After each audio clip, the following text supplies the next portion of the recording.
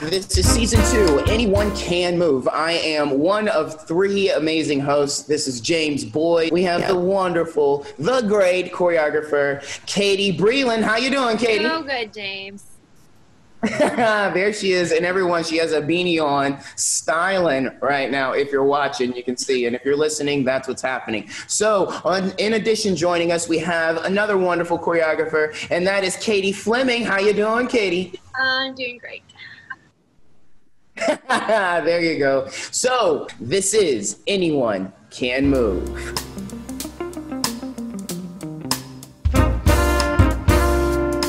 During the recording of this episode, we experienced technical difficulties. Despite these difficulties, we decided to share this wonderful episode so you can hear the amazing information shared by Brandt Martinez and your 3 hosts, James Boyd, Katie Fleming, Katie Breland. Ladies and gentlemen, continue to sit back and relax and enjoy this week's episode with Brandt Martinez in studio on Anyone Can Move.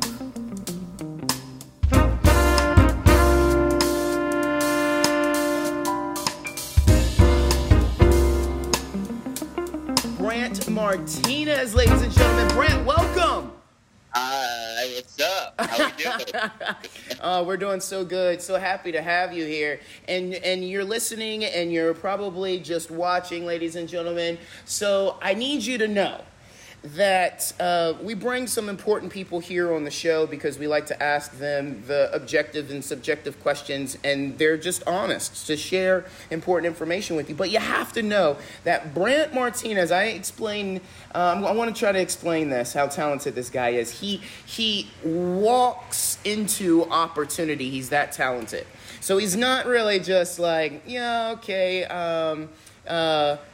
I don't really know what's going to happen here or now. He's inventing, leading, coming up with ways to move forward in the dance industry, and people are following him. We're following him, and we get to pick his brain. So just know that he's well beyond a Tondu, and he's all up in the Broadway structure, and he's creating his own work. So, Brandt, I must ask you, you're so active. What are you doing right now in dance? Currently, I'm not doing a whole lot, to be honest. I just got done with a project that I was working on this summer that was very heavily dance-oriented and about my past and about the way I was brought up in trauma and how dance was an outlet for me. And it was a heavy thing for months. I was living on the road. I was living in my car for 4 months filming this documentary that's going to come out in the next year. But yeah, since then I've really honestly taken 2 months off to snowboard, which is kind of dance-oriented. The more I'm snowboarding, the more I'm like, wow, this is like mastering something physically with movement and with weight, and there is creativity to how you get down the mountain. Anyways, so to me, I'm like, oh, this is kind of like dance. This is like pouring myself into something else. But yeah, I do that, and I challenge myself to every day do 45 minutes of a tap improv. Hey. Tap has heavily entered my life in the last 2 years. I worked on a project where I was around some of the best tappers, and I've had tap shoes on every day, and I've really just tried to continue to push that wall, push through that and try that hat on and put that tool in my bag. Yeah, and then I do get myself a ballet bar every other day. Other than that, I'm just honestly waiting for that next spark to happen for me. Yeah. Yeah, it sounds like, you're conditioning. That's what it sounds like. So, I agree with you. Going down a mountain on a snowboard, there's a lot of choreography that's there. And then what you're saying is that this is kind of like the secret. This is the secret on just, being active. You're expanding outside of the studio. Yeah. Right? Yeah. That's totally how, like I said, I'm waiting for my next spark, and that happens for me outside of the studio. And so trying this new thing on, and like yesterday, me and Franco were sitting around, and I came up with a step, and I was like, wow, this is so much like snowboarding, and it's like affecting the way that it's like, you know, and we were just hanging out, and we were listening to music, and I just did something, and yeah, anyways. All right. Well, we're actually we have an episode with Franco Nieto, so maybe we'll be able to ask him. You know, like, what'd you guys come up with? I wonder what he'll say. Did he have tap shoes on? No, it wasn't even tap. Well, it kind of was tap, but I was in tap shoes. It was like tap, but the, yeah, you know, I can show you, but yeah, you can do it without tap shoes. That's what I'm saying. There's a rhythm there, but you know, it can be executed in many different ways. Well, you know, what the Katie's, they have questions they want to ask you, but I just want to go back just a little bit. And you said that you've been working on a film that consisted of you driving around in your car, living in your car. How did something like that come about? How did that start? Yeah, this is going to be long-winded, but yeah, I'll tell you. So when the pandemic hit, I had just seen this movie called Honey Boy, which is Shia LaBeouf's film about his childhood and his place. It was while he was filming Even Stevens, this moment in time where he lived with his dad. And he got PTSD, and anyways, like he did this treatment for PTSD, and he wrote this script, which then became Honey Boy. And I had seen that right when the pandemic hit, and it really hit close to home for me in the way that I was raised, and like some of the stuff I was grappling with at that time. And his relationship with his father was very similar to mine, and it inspired me to. I started a podcast. I didn't know it was really pushing towards a podcast, but I just knew I wanted to interview like anyone and everyone who ever knew my father, and wanted to really paint a full picture of like who this man was. And so we started working on that, and we uncovered some things about his father, which is where his trauma started. That was a big secret in the family. At that time, my stimulus check hit. I bought a tent to go on my car for personal reasons. I just wanted to have a tent on my car that I could drive around the country and do that. My sister was like, you should drive to Denver, and we should go and like confront these things that we uncovered, these secrets, and try to get to the bottom of the truth. And I said, okay, I'll do that. And my other friend was like, you should film it. And I was like, okay. Spent $20,000 on camera equipment because I'm impulsive and I throw myself into things. And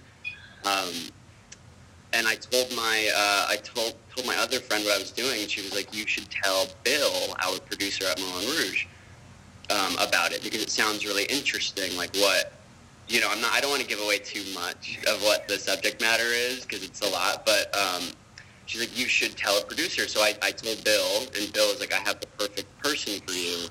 And he introduced me to this woman named Dory, who produces documentaries in New York, and she's now funding the whole thing, and she hooked me up with like a drone, all the best equipment. She was with me like every day, sending dailies back to her. But yeah, the story of the film is really like Broadway dancer loses job in pandemic. Dance was my biggest outlet, where I was kind of running away from the thing on my back, pouring myself into dance my whole life. Now that it was gone, I had to face this thing on my back. And that, in turn, led to me driving cross-country in the middle of the pandemic to get to the bottom of some secrets that have been kind of hanging over me my whole life. Yeah, and so, and throughout the whole thing, you know, I danced throughout the whole thing. So, like dance was my outlet to deal with a lot of the things I was dealing with as a kid. In the movie, dance is my outlet, kind of helping me. But I film it, so they're dance diaries. There's dance diaries, there's video diaries where I'm talking. It's really going to be something beautiful. I was just texting with my producer this morning because I'm going to Colorado at the beginning of March to film another segment. We're like chipping away at the holes, and documentaries are so like, you know, for it to unfold in real time, and to, you know, there's always going to be holes, and you're trying to like camera. It's been learning, but it's been amazing, and I can't wait for people to see it. Truly. Wow. What's the name of the documentary? Right now, we're calling it Dancing with Dad. Okay. but it could be called Amigo. It could be called a couple different things. Okay. Yeah. And you said it was going to be released in this coming year? Yeah, this coming year. My supervising editor, his name is Richard Hankin. Look him up. He's a big fancy deal, and I truly believe that I'm working with this guy. His production company is Looking Glass Productions. Yeah. Okay. Yeah, he's a huge, and he's like taken me under his wing, and he's really kept me out of the editing process because I have a strong head, and he's like, "This is what I do. You stay over there." But how did that go? good. I mean, for me, it's been a lesson in trust, a lesson in allowing it to unfold, and me not having control over it. And it's not about me though. It's about that next person that sees my film the way that I saw Honey Boy and was like, wow, I'm not alone in like my pain and what I've had to swallow in my life. And it's nuanced, right? Like trauma can be very nuanced. The PTSD is, you hear about that and you're like, war, life and death. But when you experience things as a baby, your life and death is a different thing. And then like having to make sense of said things. But man, like dance was my savior. That's why I dance. It's really survival for me. And now it's about creating things to help other people survive. that's why I do it. Beautiful. And it's clear that you have your hand in a lot of different things, snowboarding and filmmaking and musical theater. So we're definitely going to have you back on. But sorry, I just talked a lot. Oh my gosh, no, it's awesome. I would love to dive in for a little bit and just hear kind of about this other side, like this musical theater journey, and why musical theater? Why this type of dance? Honestly, it wasn't an active choice. That was like, what do I want? For me, I left a hard situation and ended up in New York, and I was really, I had done a bit of the company work thing, and I saw how hard people were working for the amount of money and for what, the further I sat into being in New York, I was more drawn to stories. I was more drawn to going to a theater and experiencing like a narrative and being able to project your story onto somebody else's story. And luckily, when I moved to New York, like musical theater started really popping for me. Like I was going to a lot of different like commercial auditions, and I started booking a lot of musical theater work pretty quick. It was I think 8 months after I moved to New York, and I got Flashdance the musical. It was a workshop, and I've always really things that I always book are the workshops that turn into the out-of-town tryout that then turn into the original Broadway cast. So it's always like the creation of it, and then I'll stick around for like 6 months to a year, and then and through that 6 months of the year being in the show in New York, I'll be in another workshop during the day, working on the next thing. And it just kind of happened for me like that, and I am blessed. But I think that's like the journey every musical theater dancer is wanting, and I know that, and it's really cool. How has just the process with creating your documentary really fueled your creativity or inspired your creativity to carry you forward into new projects and opportunities? Right, yeah. So I really learned that I want to be a director through making the film, and more like I really feel like that's kind of what that light was shining. I was in a place where I was like, do I continue dancing? Do I start moving towards acting? How do I want to influence the stories that are being told, and how? And through that, I really learned that I want to be a director. And I also learned, like I said, it was a blessing in allowing.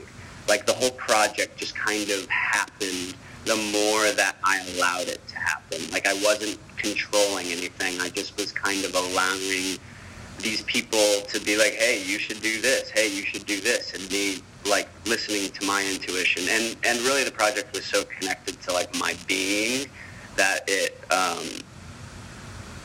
I really felt like in a very like deep level. I learned how to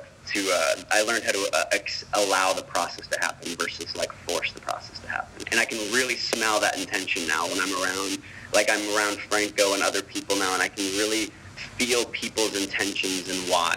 And like if it's allowing, if it's forcing, if it's coming from like I should be making something because I'm an artist, or it's happening through true spark or through Anyways, that makes sense. Well, as a aspiring director, if you can look forward, Brandt, what qualities would you look for in a dancer? Hypothetically speaking, you're working on a project that involves dance. Like, what would you be looking for in a dancer and a performer? Yeah, I talk about this a lot. So I just taught for Franco a Hamilton class, and I watched a lot of the other classes being taught, and I thought about this a lot. And it's always this. It's always like when you see like Franco, and like I've been told about me, and like James, and like really beautiful artists, you watch someone dance, and you might see them like from really far away, and you know that it's them because nobody else does it like they do it, right? And like that to me is what I look for in a dancer, is like authentic expression that can't be replicated by somebody else. And right, we're in class being like trying to do it like this person or do it like this person, but like just do it like this person, because this person is really authentic, just like everybody is, and that's like the answer is within. So I always look for like just authentic people that like are so stand out in a way that's like, wow, I couldn't have asked anybody to do it like that. It happened on the spot there, Is that something that you feel like was there a moment where that shifted for you, where you were like, I've been trying to do this in a lot of different ways, that if I just am myself, then that's how this is going to work. Was there a moment for you? That was the spark that clicked for me when I started booking jobs. When I started booking musical theater work, to me, the ingredient, the more I went into audition, I wasn't booking work. It took me about 8 months to figure it out. But I wasn't booking work because it was like, I'm dancing this harder than anybody else in the room, but I didn't understand, who I was. You're a person in a story. You're a human in a story. And then that human is dancing because of a circumstance. And when I figured that out and realized, they just want a person that's, fulfilling a circumstance, and realizing, actually, it's better if I'm not like the person next to me, because I live in America and they're trying to represent, everybody while casting the show. So it's it's better to not look like everybody. It's better to be unique. It's better to be different. It's better for that. So then when I started leaning into that and started leaning into the circumstance of why I was dancing and who I was while I was dancing, it was immediate. Yeah. What a good view. I haven't thought about it in that way. I absolutely agree, but there's something about you saying, wait a second, I'm realizing where I am, and we're in America, and we are inclusive here. Yeah, so right. I'm in this space, and they don't want me to look the same because of the American mission. That is a vantage point I haven't I haven't worn those lenses yet, and that was just well said. Well said. I plan on sharing that as an instructor. That's more objective. That's not subjectivity. That's just you saying, this is what's going on, and let me be involved. You're a peg in a system, right? You're a peg in the game. You have to understand that system if you want to be a peg in it. You have to understand what show is this that I'm auditioning for? Who do they hire for the show? What is the show speaking to in the capitalist society that we live in? How is it making money, and how am I going to be the asset to them, to help them make money? And that's just what it is, which you know, when art meets capitalism, the struggle we all wrestle with. The dance politic. Well, hey, so we have a couple more minutes with you. So I'm hesitant here because we have a history and all of the above, but I think this should be fun. So, all right, are you open to sharing one or two moments that you remember from your past performances, your past rehearsal, but a moment that you hold on to that was either special, something other than just the spark, but a moment. Think about history and then bring it forward. What's a moment that you hold on to that just comes to light right now that you're open to sharing? I love the way you danced around that question, man. Nice. Yeah, so the first thing that comes to mind is the first time I performed in the Tony Awards in Radio City. It was with Aladdin. You know, I didn't, like, the show wasn't creatively fulfilling for me. It was, like, my first Broadway show. It was, like, very big commercial production. I really saw, like, the kind of money that goes into something like that, and I learned a lot on that. But the first time I performed on the Tonys, and being in, I don't know if you've been in Radio City and feeling how vast that space is, and feeling like the amount of energy in one room, it was just insane. Like, it was just, everyone was on fire. I felt like I was filled up with helium, and I was just like so excited to perform. And I started behind this little these like gold towers that were on stage, and I had to like hide behind this thing while, like, you know, they were doing the award. They were presenting the award before our performance, and it was just like, what is my life? Yeah, that was really crazy. And then the first time, so we before Fiddler on the Roof, we did a 6-week. They called it a workshop, but it was training us to do Hofesh Schechter's movement, which he's got a company in London called Hofesh, and he trained with Ohad, and he danced in Batsheva, like, from the time he was a kid until he, like, started his own company. And they basically put us through a 6-week Gaga intensive that changed the way I danced forever.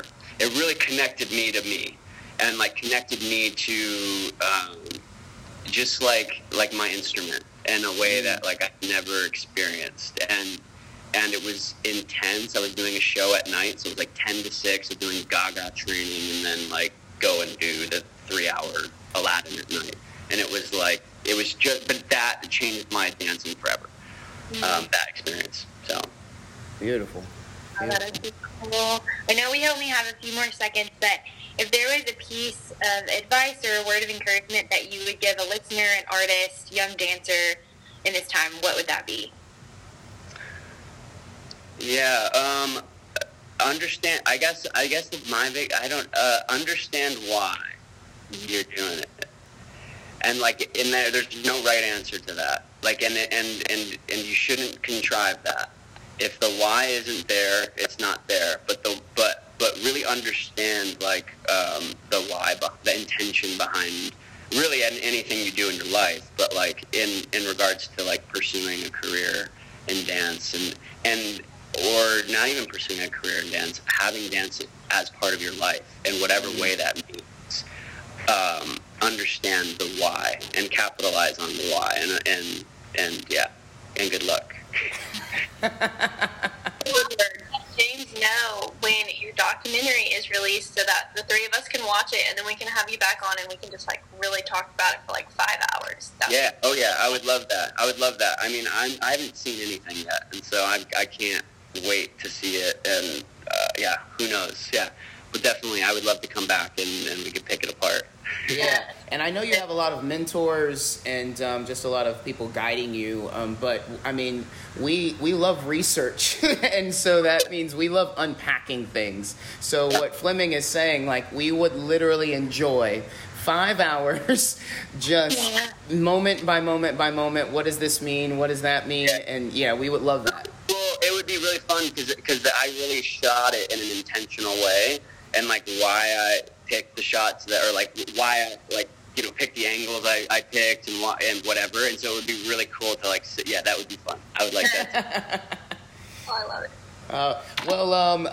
To conclude, what are ways we can get in touch with you or share with our audience to get in touch with you? Is there a URL? Is there a website? Do we just find you on social media? What's the best way to get in touch? I don't do the website thing, you know. I did at the time, but I haven't. Just, you know, my email is how people book me for jobs, and then my Instagram is how I talk to, you know, anybody else. My Instagram is just at Brandt Martinez with a D, a silent D, BRANDT Martinez.